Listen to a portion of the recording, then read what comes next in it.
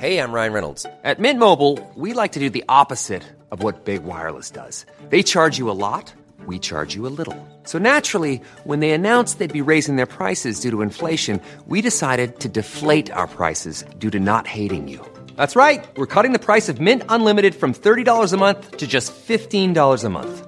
Give it a try at mintmobile.com/switch. $45 up front for 3 months plus taxes and fees. Promo rate for new customers for limited time. Unlimited more than 40 gigabytes per month. Slows full terms at mintmobile.com. This is an eyewitness account of the eruption of Tarawera Mountain, as given by Mr. Roger Delamere Dancy, a post and telegraph operator of Rotorua. Of course, Mr. Roger Delamere Dancy was by no means the only eyewitness to the eruption. In 1886, Willie Bennett was a 12-year-old shop boy living in the village of Te Wairoa. Well, the time was winter, on the 10th of June to be exact, year 1886. Day was a Wednesday. It was at about 12:30 a.m. that the trouble began. While enjoying our cocoa, Mrs. Dancy, seated on the hearthrug, remarked that she felt a slight earth tremor, so slight that I, seated on a chair, felt nothing. Then she felt another after several minutes, then another, which I also felt, and so on they came, getting gradually stronger and stronger until the windows of the house rattled, and we said earthquakes, and we counted over 30, and lost count when the intervals between them became shorter and shorter until the whole place was quivering. Dancy ran outside and saw what he thought was an electrical storm over the volcano. Willie Bennett was asleep when the tremors began, but he didn't stay that way for long. I was no sooner out of my bed than I was on the floor, for the earthquakes were so severe one couldn't stand unless one held onto something. And as soon as we got outside, we could see the trees and buildings swaying to and fro, and it was rumbling like long-distant cannons going off. Everywhere one looked, the trees and the houses were shaking and bowing and at us, and the noise was terrible. And I heard the men talking about the Russians trying to blow New Zealand out of the water. Then all of a sudden, one of the men said, "No, it's Tarawera in eruption," and he pointed at a big black cloud that was coming over our way from Tarawera. And we could then see a reflection of light from about the mount, and the noise was still terrific, and the earthquakes were still just as bad as ever, and we were now on our way to Ohinamutu.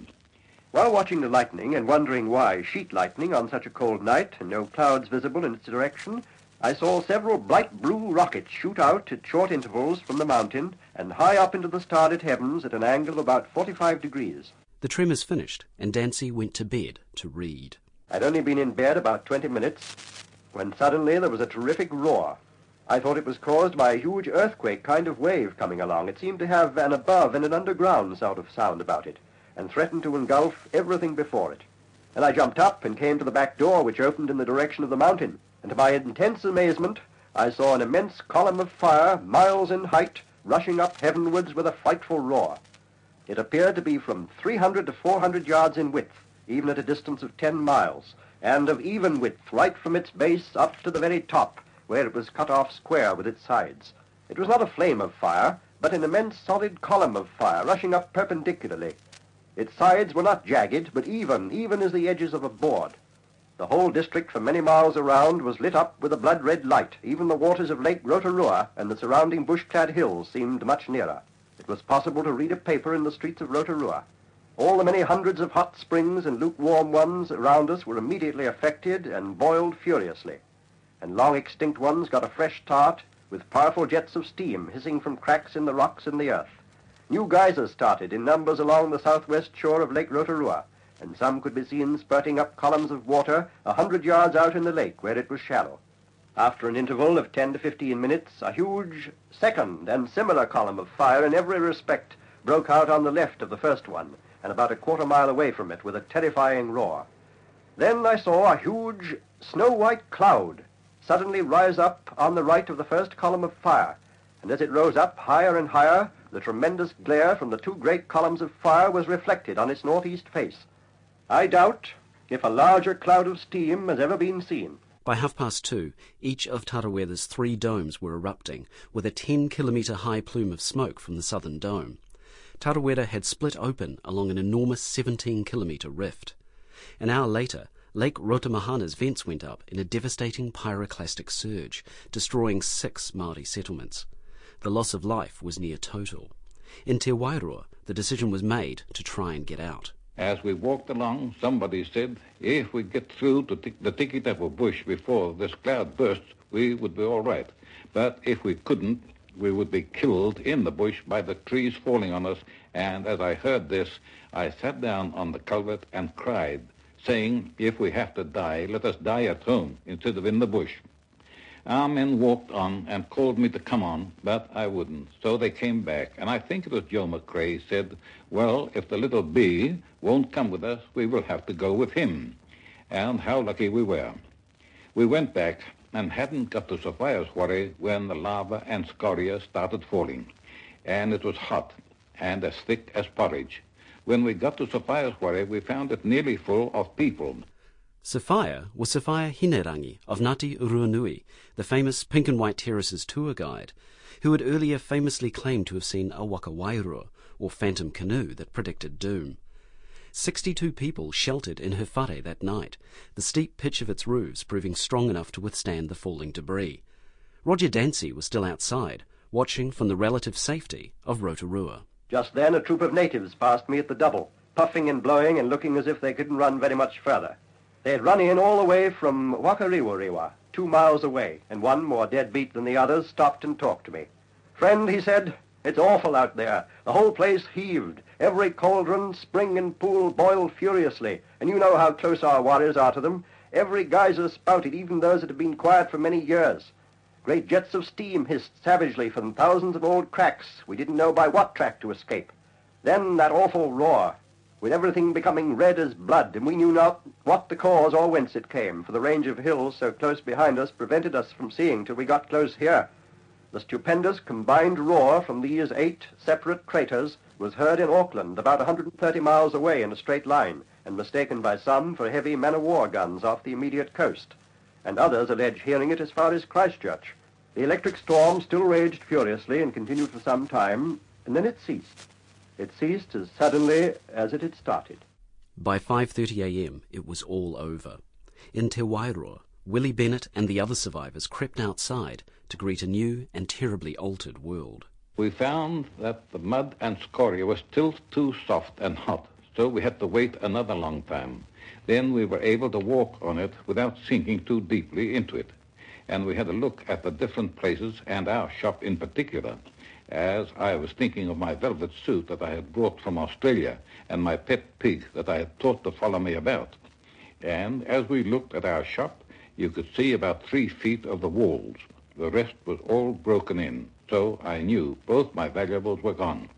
It was on the side of the road that I saw the most sickening sight I have ever seen, for there were about 5 or 6 head of cattle, standing there with their heads down, and blood had been running all down their ribs, where the stones had cut through the hides, and they had their heads down, almost touching the ground.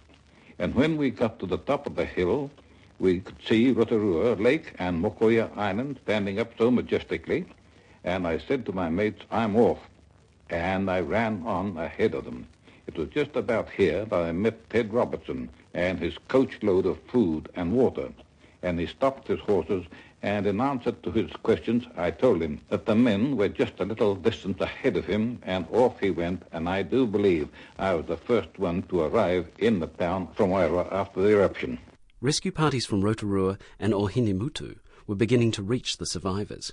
Roger Dancy dutifully, but not very hopefully, made his way to his telegraph office. The telegraph line north of us was destroyed for long stretches in several places and was beyond immediate repair. I managed to get Napier, 150 miles south of Rotorua, but very faintly on one wire at 8 a.m., and shall I ever forget either, when in answer to my call, I heard the wee Morse signal say, N.A., Napier, here, N.A., Napier, N.A. The toll on the people of the Tūhorangi and Ngāti Rangitahi iwi was terrible, with more than 100 dead. 7 Europeans were also killed. The story of Tarawera in eruption certainly overshadows all other stories of the thermal region.